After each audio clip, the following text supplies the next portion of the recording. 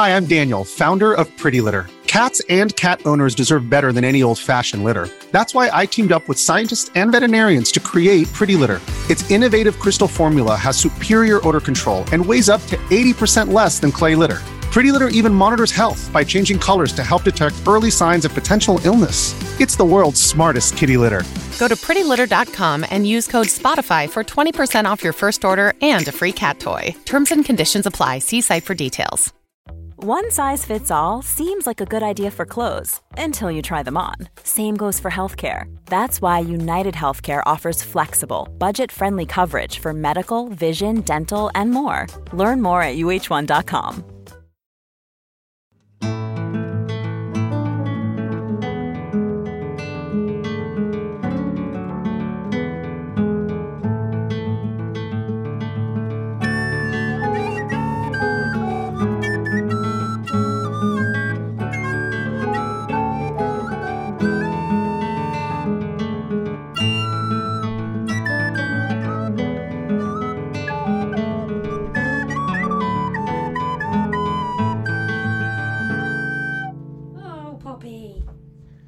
Poppy.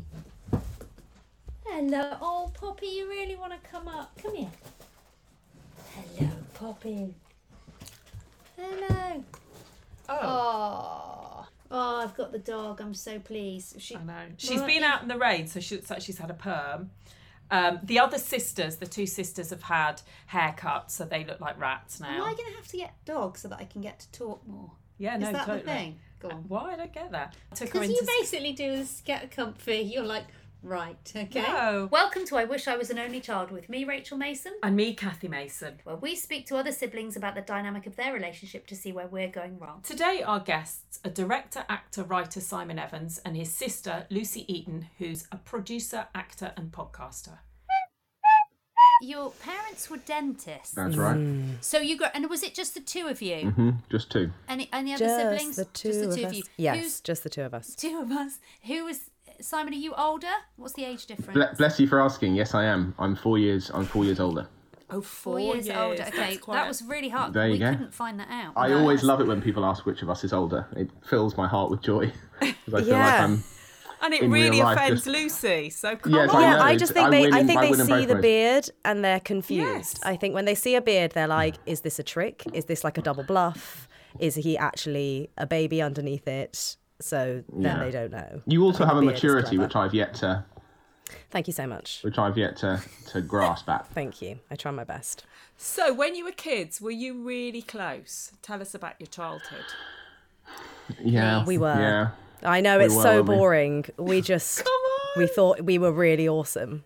I think it's funny when you said the age difference. I've always said, I think 4 years was a very good age difference that if I am lucky enough to have kids in my life, I'm probably not going to be able to do because I'll be a bit later in life and maybe won't want to wait around.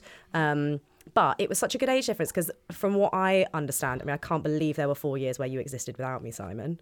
But from what I understand, it was like when I came along, the dark times, it's like you're old enough to be like, oh, a younger sibling, this is fun and cool. It's not taking attention away from me. It's like a new toy. Yeah.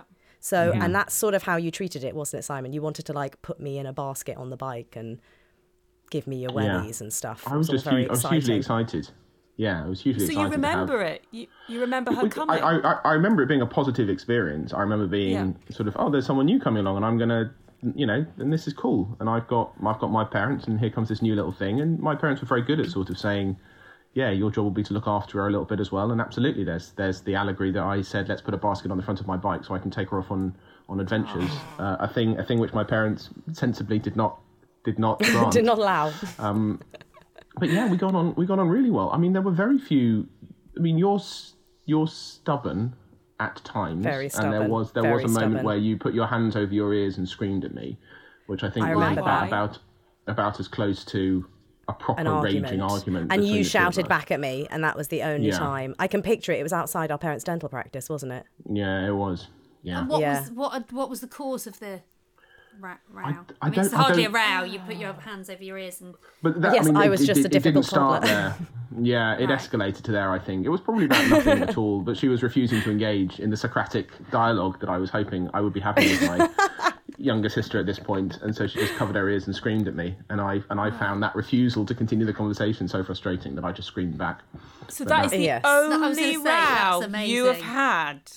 They both remember so. it very clearly. Whereas so many siblings we talk to, they have very different perspectives on it. You know, oh, well, was that the row? Well, I don't remember it like that. Da da da. But you got on so well. That's so funny because we also haven't talked about that. I don't know when the last time was we mentioned that. So that is quite interesting that we both remember that so clearly. I feel like since they're not rows, but like I think we're very fiercely protective of each other as adults now. So there have been like stern conversations now, but they are normally about like look after yourself or like stand up for yourself or, you know, why are you letting people push you around or like, you know, it's a lot more motivational speak turn aggression. If that makes sense. So have you been like that with each other's partners? So when you've had relationships, have you been very judgmental of the other person's? Oh, we're going fast forward. Great question. This is a great question. No, I need to know. What were you going to say, Lucy's, Simon? Well, I was going to say, I was going to actually speak exactly to that. There was a time I remember when there was a girl who I had been dating for a while who Lucy was not a supporter of in many ways. And that had Lucy, ended. Why? To be fair, I feel like I gave her more of a chance than our parents did. I was like quite understanding for a bit longer. And then she just, it was toxic. She's not a bad person, but like, she was the worst version of herself for Simon. And Simon, you'll probably say that you were the worst version of yourself for her. Very much. But it got to a point where I was like, you're just being cruel now. You are a toxic person, or you have become a toxic person, and you seem to be so hurt that you're entirely committed to bringing my brother down as well. You know, like making him feel, and I will not stand for that. And I think I had to sort of, well, it was an awful thing where she was almost trying to get me on side. Do you remember that? It was a weird, you know, she'd sort of been quite distant, and suddenly when stuff was going badly between you two, she wanted to like text me and tell me everything you'd done wrong in your relationship. And I just thought, look, you're wrong crowd. But and how did that feel for you, Simon? Did you feel angry with Lucy? No, I find it difficult to get angry with her because she's usually right, which is frustrating. Yes. Wow. I mean that was but the thing I remember of all of that actually was that relationship had ended, and then I'd started talking to her again, and I remember being at a comedy night or something with you, Sprog, and you sort of saw that she'd been texting me or something, and to get a stern word from Lucy at that point, going, "Are you spending time with her again? You shouldn't really." Was about as cold a shower as I could have hoped for. You know what I think is quite lovely is that Simon's incredible girlfriend, who he is now with, is actually a childhood friend of mine. And I feel like I've had that moment for her as well, where she's been with a toxic person.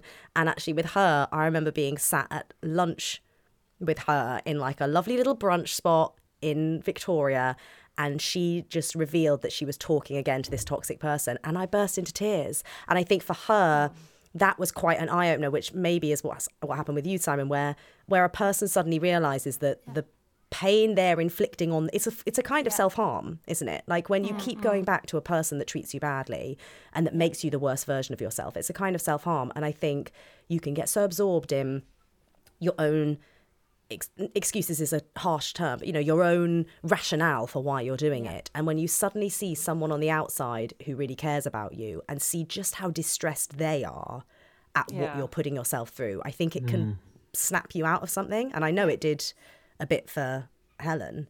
So I love that Simon and Helen are together now because they're just wonderful. But you must have the other. magic touch, because most people rebel against that kind of rationality. When you used to talk about an ex-boyfriend of mine, I used to think, I don't want to hear it, she's not right, you know, and then you were proven to be absolutely right. which was, but you know, Simon is more balanced than you. But anyway, this isn't about us. But yes. But I want to hear about this guy now. That's Yeah, I know. Tell us more. Tell us really more. Unusual.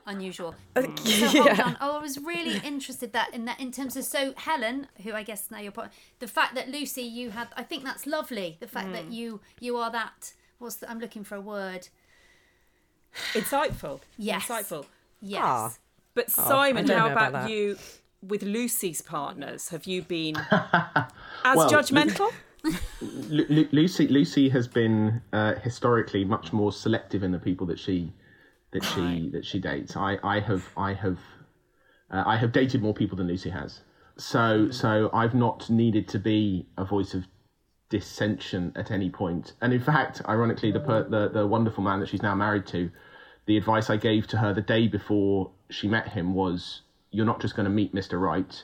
He's not just going to come knocking at your door. You've got to make some effort. And then the next day, he literally knocked at her front door as he was coming to view the flat that she was living in at the time. That's how they met. So my advice was, you can't sit here waiting for him. And then the next day, my advice was proved wrong. So I'm in no way placed to give advice on anything romantic. But I know this isn't very simple. Sorry. No, go on.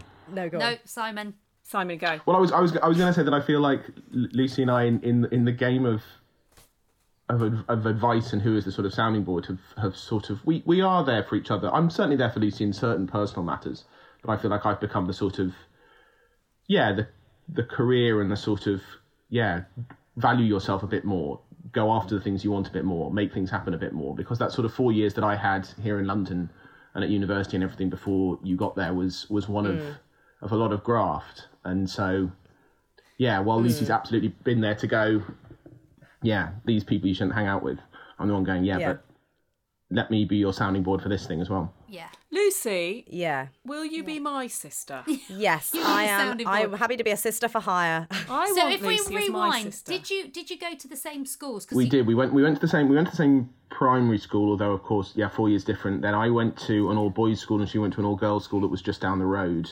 from it. Right. So they were both close. And then I went to university and she went to the same.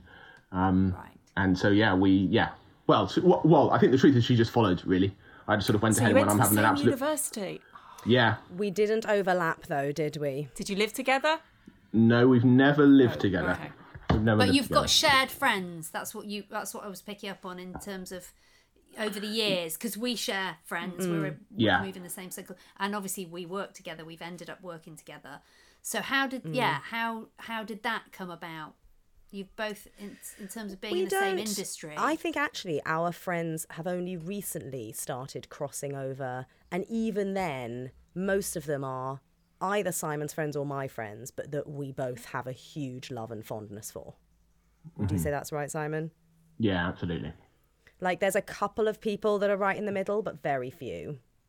Yeah, I mean, Lucy and Tris got married about a month ago, and it was lovely that there were sort of 5 or 6 of people who were my friends, who were people I had met first, but that you had got close enough to go, we want you there at the wedding. And similarly, if that day came for me, there would absolutely be friends of Lucy's who I would go, you should be there as well, that we've become close enough. Yeah. And again, but despite the age difference, because I think so highly of Sprog, there's never been a problem of going, why don't you just come and hang out at this thing that I'm doing, and just sort of, I've got to say, Lucy, if Simon's calling you Sprog, what is your nickname for Simon?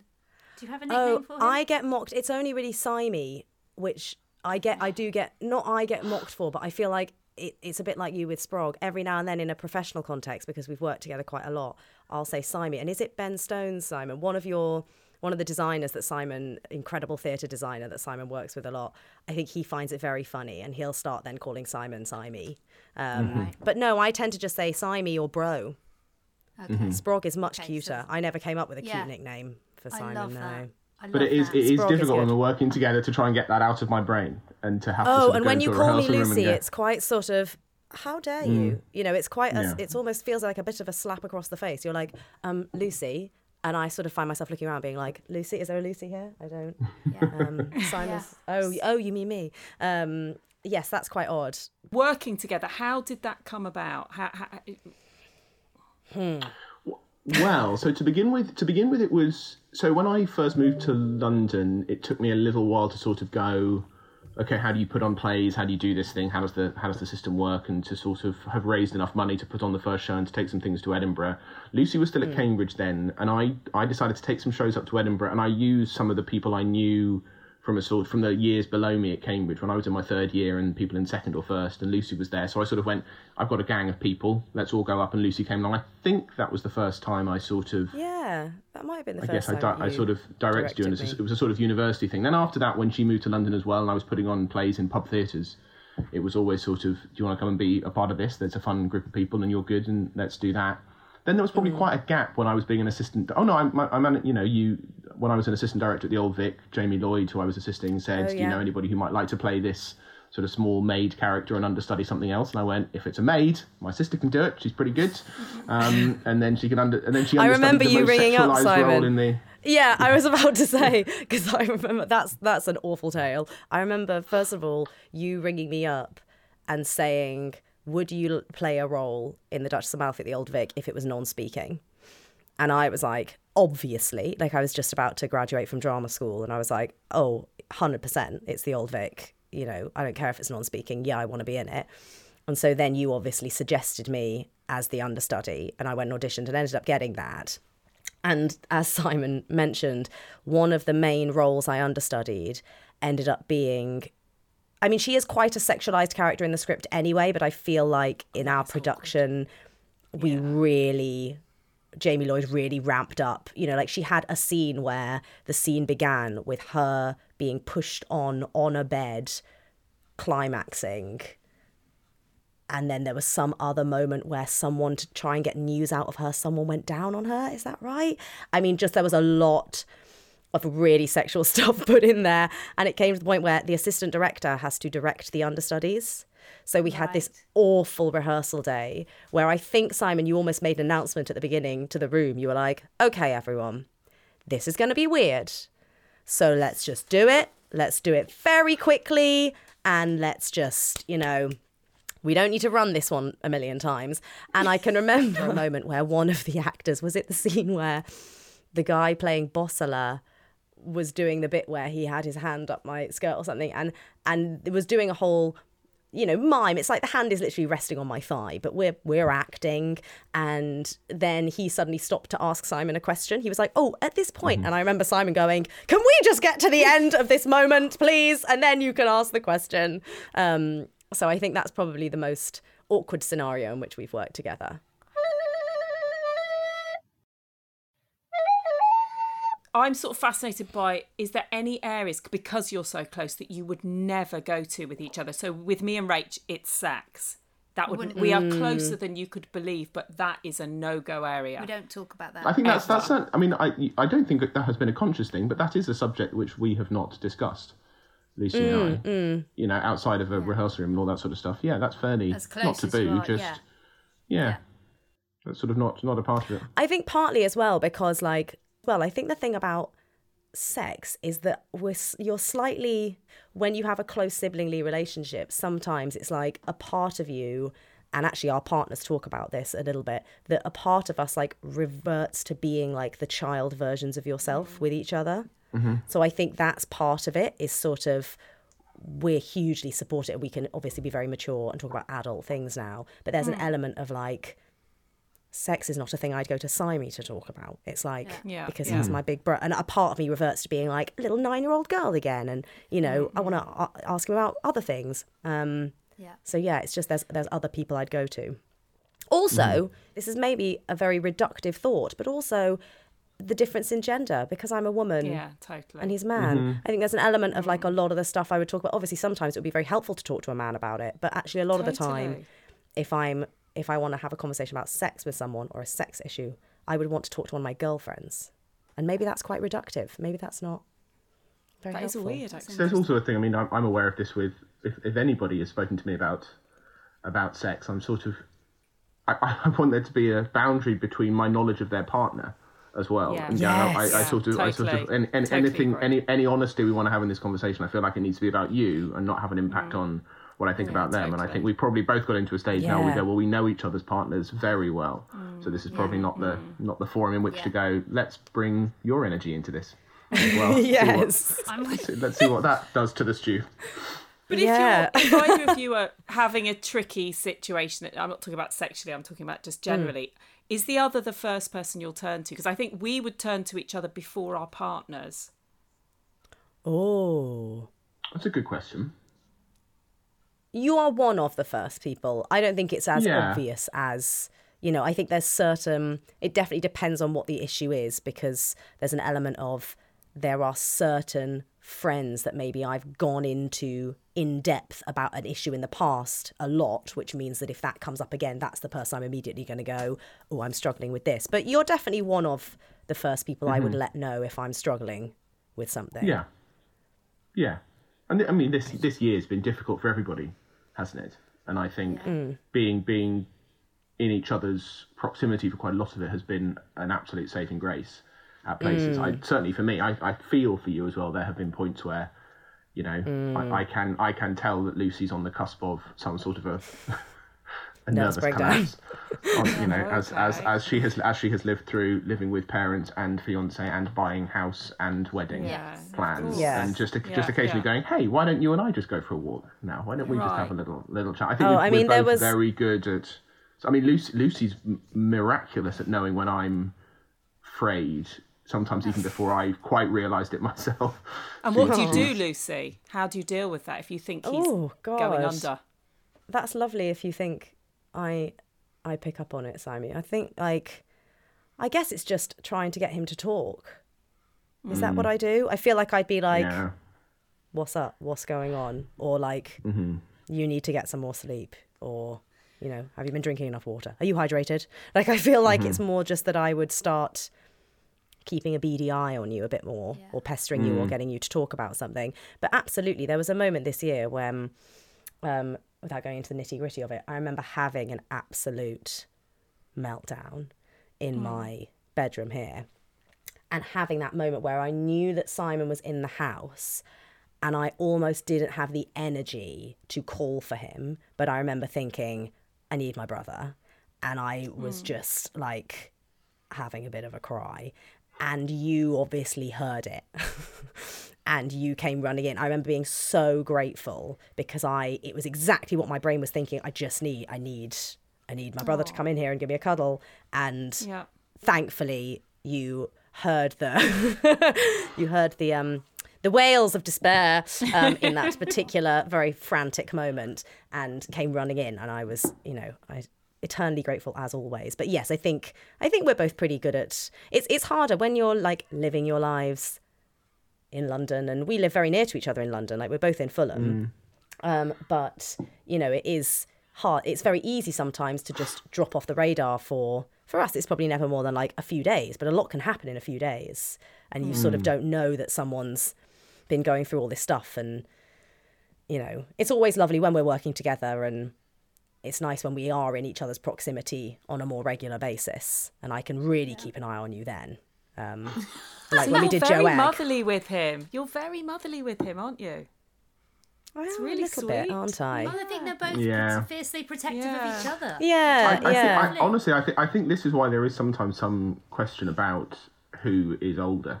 Because I think there are different times where one or the other of us is just looking after the other, and depending on when you meet us, you'll sort of go, oh well, Lucy's clearly the older because she's all big sister energy and sort of motherly. She's just looking after her little brother. And there's other points where you go, oh gosh, she's a mess. Thank God she's got an older brother. Yes, and that makes sense. Depends on the scenario. But in terms of how you said you revert back, because we revert back to our childhood roles. 24/7. And it's not always useful in a work context. So, that, but you manage. That's under control. Do you know what I mean? It's not a problem. Oh yeah, because you obviously work really well together. Yeah, in a work context, I think we really curb it at first. Yeah, don't we? Yeah. I think there's an element of in the few places where we've been in the two sort of biggest shows we've done together were A Day in the Death of Joe Egg, which was on the West End just before the pandemic, and The Resistible Rise of Arturo Ui at the Donmar. Those are probably the two biggest highest profile shows that we did together. And I think with both of them, for the first couple of weeks, there's a real effort to be very professional, not pretend we don't know each other, but be, not even almost... I'm trying to think if I would even hug you if I came into rehearsals in the morning. I probably do, The rule we sort of said, because I'm lucky enough to have directed loads of shows, and Lucy's been, outside of the ones for your company, you've been in 2 of them, which is, not a heavy percentage, and I'm always, there is integrity in going, I genuinely believe Lucy's the perfect person for this, so let's put her in. But even with that rule in place, I think that the opportunity, the responsibility to tell people that we are related, I always think, and I don't mean to defer that, I go, that's yours, Lucy. You can decide when you want to, and if you want to tell people that. Yes, and I think there's often an element... That's my sister over there, we all know each other. Yeah, and also I think certainly the first time when we did Ooey, I remember I love the Donmar Warehouse, and I was so, over the moon to be in a show there. I was very keen that people felt I deserved to be in it before they knew that before they could even consider that there was any nepotism at play. Yeah. So I think we were even more cautious there, and almost maybe too cautious, because I remember we got about 3 weeks into rehearsal or 4 weeks into rehearsal, and I was sat having a coffee break, and I'd sort of got to the point where I just assumed it had become common knowledge. And I remember saying something about Simon and I as kids over a tea break with like 3 or 4 people, and their faces were just like, what? And I was like, so they didn't know. Well, Simon's my brother, and a few of them obviously did, but for a couple of them they didn't know yet, and no one was mad by any means, but I could really tell that there was almost this moment of shock where you could see in their eyes they're suddenly going, shit, have I ever said anything bad about him to her? Or, which luckily Simon is the best director working in this country, no bias. He's such an incredible director.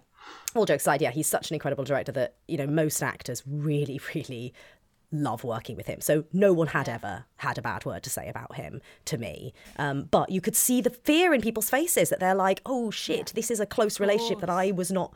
And that was actually, I think, a bit of a lesson for me, that was like, there's a fine line in terms of when actually it is my responsibility to let people know that he's my brother.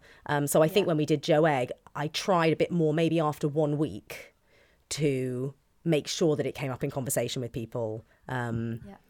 So it's almost, how do you, I think maybe after stage, it ain't no secret no more. Exactly. Nothing more out there now. Exactly. For you, that's why we did it, just for that, just to avoid those. Just to flush that problem out. Sorry, go on, you. So I just think it's amazing that you get on so brilliantly. You're going to try and dig dirt. There isn't going to be any, but you get on so fantastic. You get to work together. Amazing. But so, what were sort of Christmases like as kids? I have to keep going back because I want to just get a feel, because there's a lot of happiness around. So, what was a typical family Christmas like? Well, do you want to go, Simon? Yeah, and I think as a part of this, I suppose it's worth saying that when we talk about both reverting to younger versions of ourselves, we've got a really close relationship with our parents, who are still both with us and glorious. And we spend quite a lot of time with them when we can, and the trip we've just been on was with them and our respective partners as well. And I think it's probably in their environment that it's most noticeable that we sort of, specifically being back at the house that Lucy's in now, where they have lived since I was 11, so what's that, 26 years.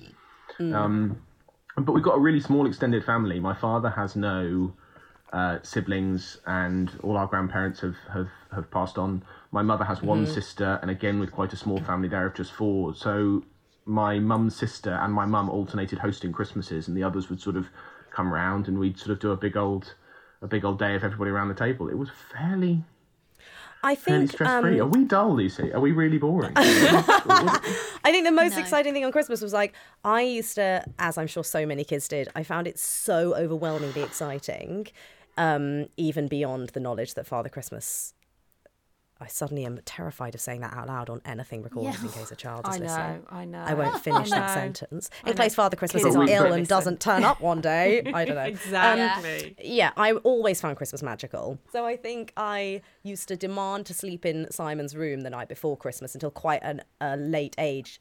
I'd almost lay a bed out on the floor because I'd be so excited I couldn't possibly be in my own room alone. And then I would wake up early and demand that we played a game, because I think our parents did that very wise thing where they were like, no waking us up until 9 or something like that. So we would sit on your bedroom floor and play Tummy Ache. Does anyone remember that game? No. What's that game? What's Tummy an awful Ache? game.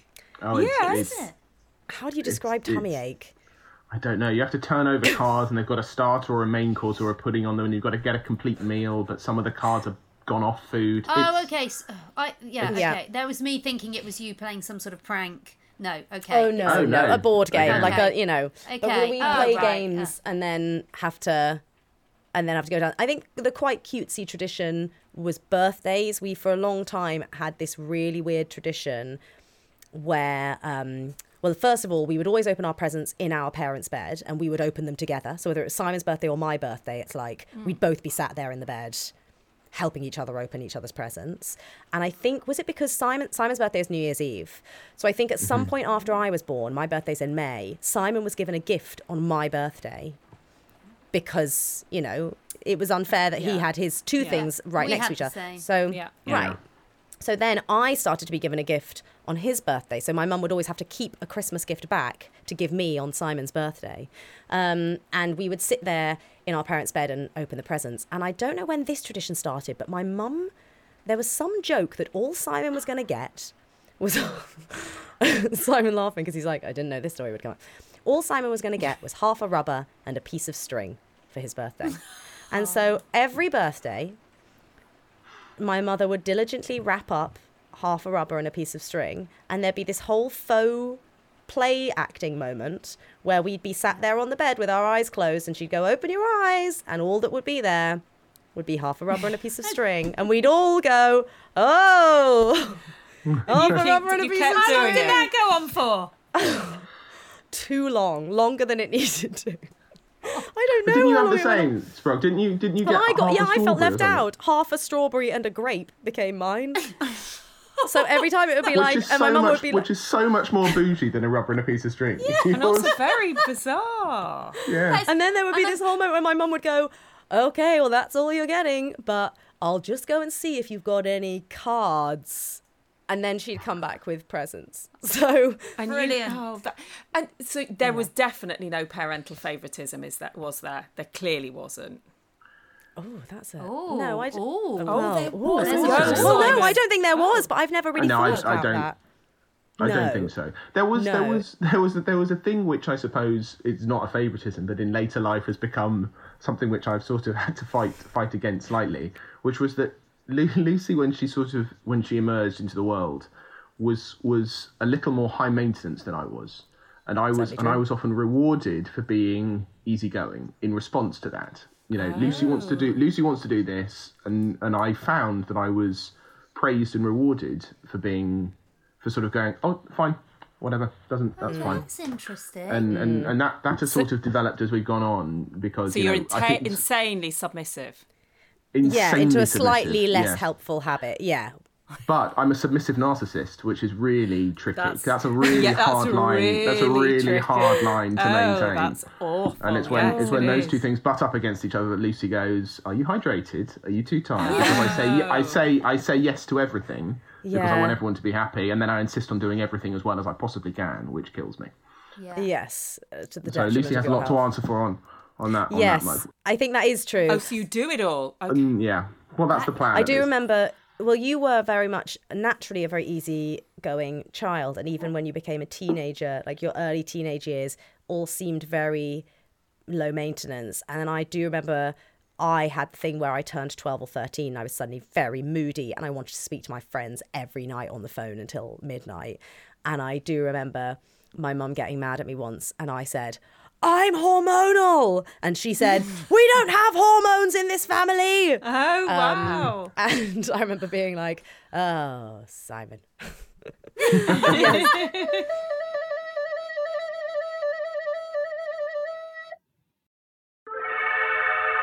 Right, yeah, so you just to say it again. I don't know how else to explain a podcast to a ghost. Just explain it again. You listen to it, and we talk to people we like. James Acaster. Yes. Sophie Duker. Yeah. Nish Kumar. Yes. Rosie Jones. Yes. Izzy Sutty. Yes. Darren Harrier. Yeah. There's loads. You listen to them, they tell a spooky story that they've heard about Spooktown. Some of them are horrible little liars. Yeah. It's that simple. I don't understand how you're not getting it. It's really rude. Oh, wait. Wait. What? Well, it's not a ghost, it's just a smudge on the mirror. Oh. I still don't really know why I didn't get it, but... I thought you explained it really well, Ed. Thank you, Kat. Welcome to Spooktown. Hey, it's wherever you get your podcasts. No one's judging. Wherever you get your podcasts, you bloody listen. If you want. So you were, let's use the word trickier, a little trickier than Simon. Yes? And Yes. Obviously, yes, okay. So you were rebellious. Did you have a rebellious phase? I think rebellious is doing me It was far too hormonal. much credit. Like, I am the least rebellious. Like, I hate being told off. I was a real good girl. Like, I was terrified of being told off. I was quite a high achiever at school, and I quite liked that everyone thought I was very good. Your parents were, it was a very close, happy family, obviously, but were they strict with you? They didn't need to be strict with you guys because you were both... No, they were strict with it. They were strict with us. I think the nice thing is that there was always a very obvious sense that the strictness was for us to have all possible opportunities later in life. It was never like there was definitely a pressure academically.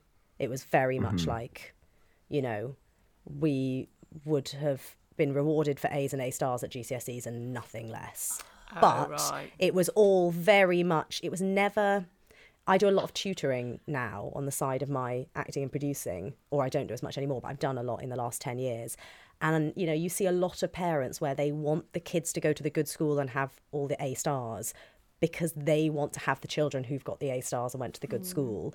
And I feel very lucky that I was very aware growing up that it was all because our parents they wanted us to be able to pick what we wanted to do when we got older.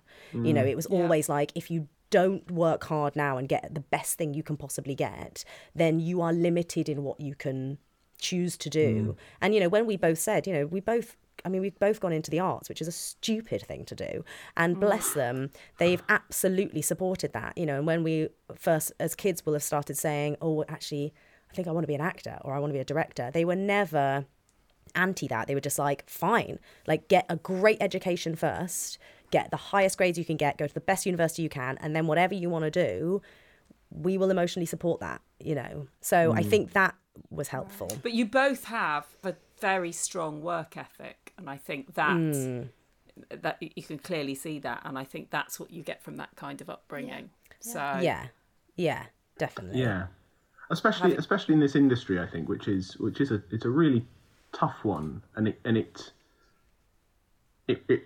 sort of has this fallacy at the heart of it, which is that someone could just recognise you on the street and catapult you to stardom, or that you could direct a play with some sort of genius vision and suddenly everyone will go, well, you're the new Tarantino, Paul Thomas Anderson, pick your person, and we'll sort of escalate you so quickly. And it's although there are those stories, they're very rare, and more often the person who has that experience has been working tirelessly up until that moment where you notice who they were, and the rest of us are just absolutely slogging it out, grafting and just keeping going. And it's been so interesting this year in my circle, the numbers of people who've left this industry because they've sort of had some distance from it for a time and have put their heads above the parapet and gone, does this bring me any joy anymore? And it's dangerous because it does say to you exactly as Lucy says. It goes, you have to work hard. You know, would you want to leave this industry not feeling like you've given it your best? And it demands that of you and says, come and do this. So a healthy work ethic, but you're not necessarily healthy. Rewarded for your hard work. And at the same time, certainly, but certainly for me as well, there's been places where that's been unhealthy as well, because the sense of, that sense of high grades and achievement that our parents did instill in us, which has been such a motor behind us both, I think, is also a completely nebulous concept in this industry, that the idea of achievement is something which nobody quite, you're so busy trying to get to that room that you don't know what room you're standing in, and you're so busy trying, you don't get those things. So I think you're right that to be given that core is invaluable, and at the same time saying to other people who are trying to come up through it, know what you're trying to achieve, and when you get there, give yourself a huge pat on the back. Yeah. But then the hard thing in this industry is that even when you have the great work ethic, I think one of the hard things is when you're at school, if I think back to my academic achievements, it's like I knew that if I put the hours in, I got the good grade, and it was A plus B, 1 + 1 = 2, A plus B equals AB. I've just been reading Giles Terrera's book about Hamilton, and he says at one point A plus B equals AB, as in Aaron Burr. So that's in my head. And it's an amazing book, and everyone should read it. I'm loving it. Is it? Okay. It is amazing. And in fact, the Arturo Ui that Lucy was mentioning before, Giles Terrera, was in that. Yeah. And he sung a version of Bad Moon Rising. We use contemporary songs reimagined in sort of 1930s, 40s ways at various points. And Giles Terrera sung Bad Moon Rising at the end of the first half. And the most amazing thing. A brilliant composer called Ed Lewis did a version of it for us, and Lucy played piano for it. And the first time we saw that in rehearsals, we just went, everybody, everyone was just jaw on the floor. That person, that's an extraordinary human. That guy can sing. But back to the work ethic point, because it was an interesting thing with Lucy as well, because I think throughout my life, slightly more than Lucy, they correct me if I'm wrong, Sprog, I've been a bit more entrepreneurial. I've sort of gone, if this place isn't giving me what I want to do, I can try to make that opportunity happen for myself. And before I was a director, I was a magician. And I put magic shows on at school, and I ran a casino at my school as well, just because I thought that'd be a fun way to. I needed to raise money to do a magic show, and so I hosted a casino night at the school to raise money to put on a magic show. And then when I came to Cambridge, ultimately, it was with a sort of sense of, if people aren't going to, I mean, at the risk of being controversial, it is for all the right reasons not a good time to be a white, straight, middle-aged director. But when I was coming up in London, that was starting to be the case already, that everyone was looking to do all the wonderful work they're doing now as well. So it came to be that not everyone was opening their doors to, certainly for a Cambridge grad, I was all the things which 30 years ago, 2 thumbs up. Now and again, I've no qualms with it, but at that point it was, well, if this is going to happen, I've got to make it happen for myself. I've got to put on the shows myself. I've got to knock on the doors. I can't wait for somebody to invite me to do this. And I remember Lucy coming to London and being quite frustrated to begin with, and me sort of going, well, you've got to do it yourself, which sort of led to forming these amazing companies which Lucy's got. Yeah, and it did take me a while. For that, but it was. No, but you are responsible for it. But the one thing I'd argue with is interesting, the notion that throughout all our lives you were more entrepreneurial, because I think I'd learnt it from you, but I did a lot of mimicking Simon, because we were so close and I idolised my older brother as a child. It was like anything Simon did, I wanted to try as well. I was like, maybe I could do that. Even the magicianing, I mean, there was a point when you were going to train me up as like the world's greatest fabulous lady magician. Because I remember you saying, like, you just don't get female magicians. Like, you would make a killing. They just don't, they're so few and far between. So come on, let's train you up. And I just didn't. So you didn't cut her up or have her as an assistant? No. See? No, I don't think you did. But you didn't love it, Lucy. You gave it a go. And I gave it a go and I didn't love it. But a lot of the other things that Simon did, I did really copy. And I was the same as him, like at school. I remember organising charity concerts and putting on plays when my school was sort of really not into the kids doing different things. And it was a day school and they very much had that mentality of like, well, the teachers have to go at the end of the day. So if you want to do something yourself, then who's going to supervise you? So there's no one. So no, you can't, And I really looked at what Simon was doing at a much more free and supportive school, actually. And I was like, no, screw you. I'm going to, fine, we'll rehearse just in that random public park and we'll, So I did it a lot. And I remember I took a play to Edinburgh when I was 18. That was the first time I, in inverted commas, produced something. And so I think I had it really in me to do that. And then I went to university, took another play to Edinburgh during my time at university, and then went to LAMDA. And I think I came out, and I know drama schools really try to do the opposite, to instill the opposite thing in you. But I definitely came out being like, where are my jobs then? You know, I really didn't come out of LAMDA thinking, I'm now going to have to, all that stuff I used to do, I'm going to have to do that now. I came out thinking, okay, so when are you going to give me a part in Downton? And like, when am I going to be at the National? And that time that Simon was talking about where I was frustrated, absolutely. Like, I went through a really, as so many actors do, a really dark patch of like the moment of realization that things aren't going to land in my lap, that I am not, people aren't seeing me and thinking, oh my God, she's the greatest thing I've ever seen and I must give her this role, you know?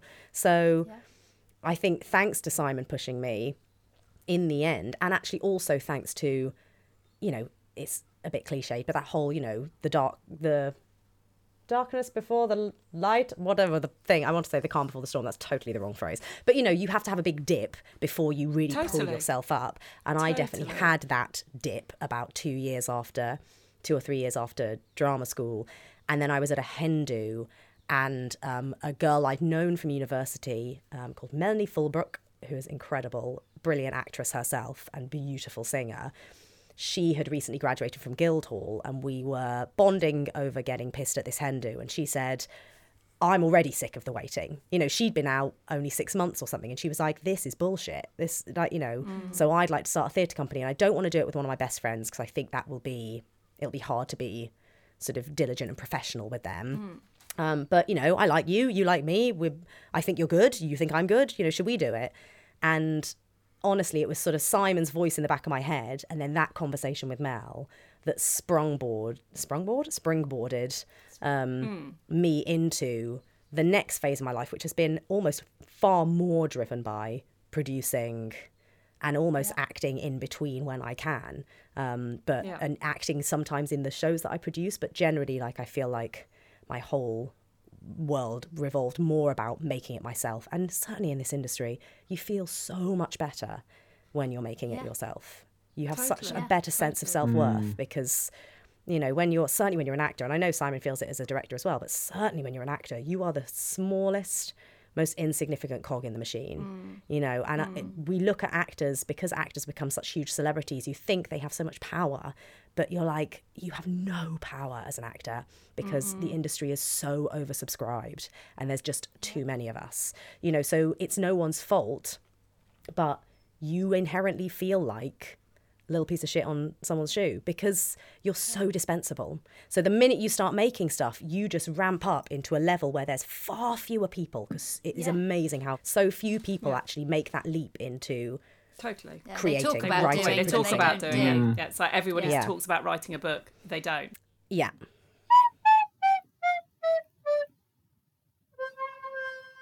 Can I ask, there won't be, but I am going to dig for some shit. Is there anything you envy about the other? Is there anything you wish you had from the other? Oh, I envy Lucy's a warmer person than I am by quite a margin. I think people gravitate to her in ways that. But do you wish you had that? Yeah, I do. I mean, I use my curmudgeonness tactically at times. Exactly. That's why I would say you wouldn't want that. But it is something that I see in her whenever I'm sort of around her and her friends, and certainly when, I mean, the lovely thing from my point of view, to go back to that story about when Lucy will say she's my sister in a rehearsal process, is that it will only ever reflect well on me. It will. I am immune in that situation because everyone loves her. So everyone comes up to me and goes, "I didn't know, isn't she lovely?" I'm like, "Yeah, no, she is. It's great." Yeah, no, that's not reflected glory. So it's brilliant. Exactly. It's the best. So much. In fact, if I could have more siblings to do that, then I could just sit at home and just hope that the army's doing its job. I think that's the only thing I think I envy of. I feel like you bought a nice house. I'll have that. I feel like I envy I envy your skill. Again, I don't know whether, you know, there's other skills I'm trying to harness, but I envy your skill as a director and in the way in which you can manage people, because I think he does it so cleverly and with such like intelligence and grace and calm. Like he has I have tried to direct I cannot do it. I am very bad at it. But I envy a skill. But other than that, I don't think I envy... There is a shame, though, that when I use those methods on Lucy now... Yes. It's like having a therapist parent. Yeah. I'm always like, I know what you're doing. I'm onto you. I know this game. Yes, there was one instance we were doing. It was when Simon directed for my production company, Go People. We did a version of A Midsummer Night's Dream with Freddie Fox and Maddie Hill. It was like Dream done with only 7 actors, and it was sort of not even Dream anymore, was it? It was like a whole wonderful thing of itself. And I remember this moment when I was playing Helena, and Simon was trying to get me to do something, and I could just see right through it. And I was like, just tell me that what I'm currently doing is wrong, because then I'll trust you and I'll just stop doing it. And he's like, but it's not wrong. He's trying to do the thing where he makes it my idea. You know, he's like, it's not wrong what you're doing. I just think, and I was like, honestly, I can see I just need you to tell me not to do it. And eventually I think you did just go, don't do it, it's not serving the story. And I was like, okay, don't do it, it's wrong. Yeah.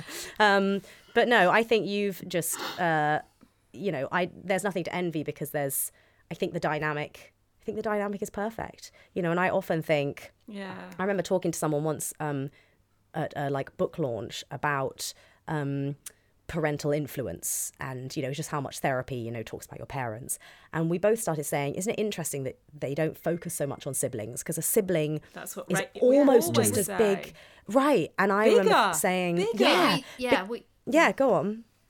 We interviewed David Baddiel and his brother Ivor the other day, and exactly that. He was saying, I'm so fascinated. Why do we not talk about siblings? Because certainly their parents were very absent. Right. So there's very few psychological studies in the impact on siblings. It's all about the parental influence. But we're even saying, in a dysfunctional family, in a wonderful family, all the different scenarios, the siblings are so important. Yeah, totally. I absolutely think, because Simon was such a doting and understanding and loving big brother, if you think about what that will have done for my development, even just in those first 5 years that I had this person that always, I was like, that person looks after me, that person makes me feel great about myself, they keep me entertained, they stimulate me mentally, that I just think, I often do feel almost a bit guilty that I'm like, I feel like I benefited enormously from Simon as a child, and now it's my job as an adult to reward that, where Simon gave all the love and attention and affection and help and support. Sometimes I feel like Simon you might have drained your little cup, as a child in giving to me. And now that we're adults, when you talk about that thing about not even maternal, but the support now, I sometimes feel like, okay, well, I've got this full cup now because you gave it to me when I was a child. So now I can, drip feed it back to you. So who's happier? Who's happier? Oh. I think I am generally a more happy person. Is that fair? Yes. Yeah, I think so. I think you are more prone to having a little grey cloud above your head. Yes, that's certainly true. And I think it's interesting that you asked that question.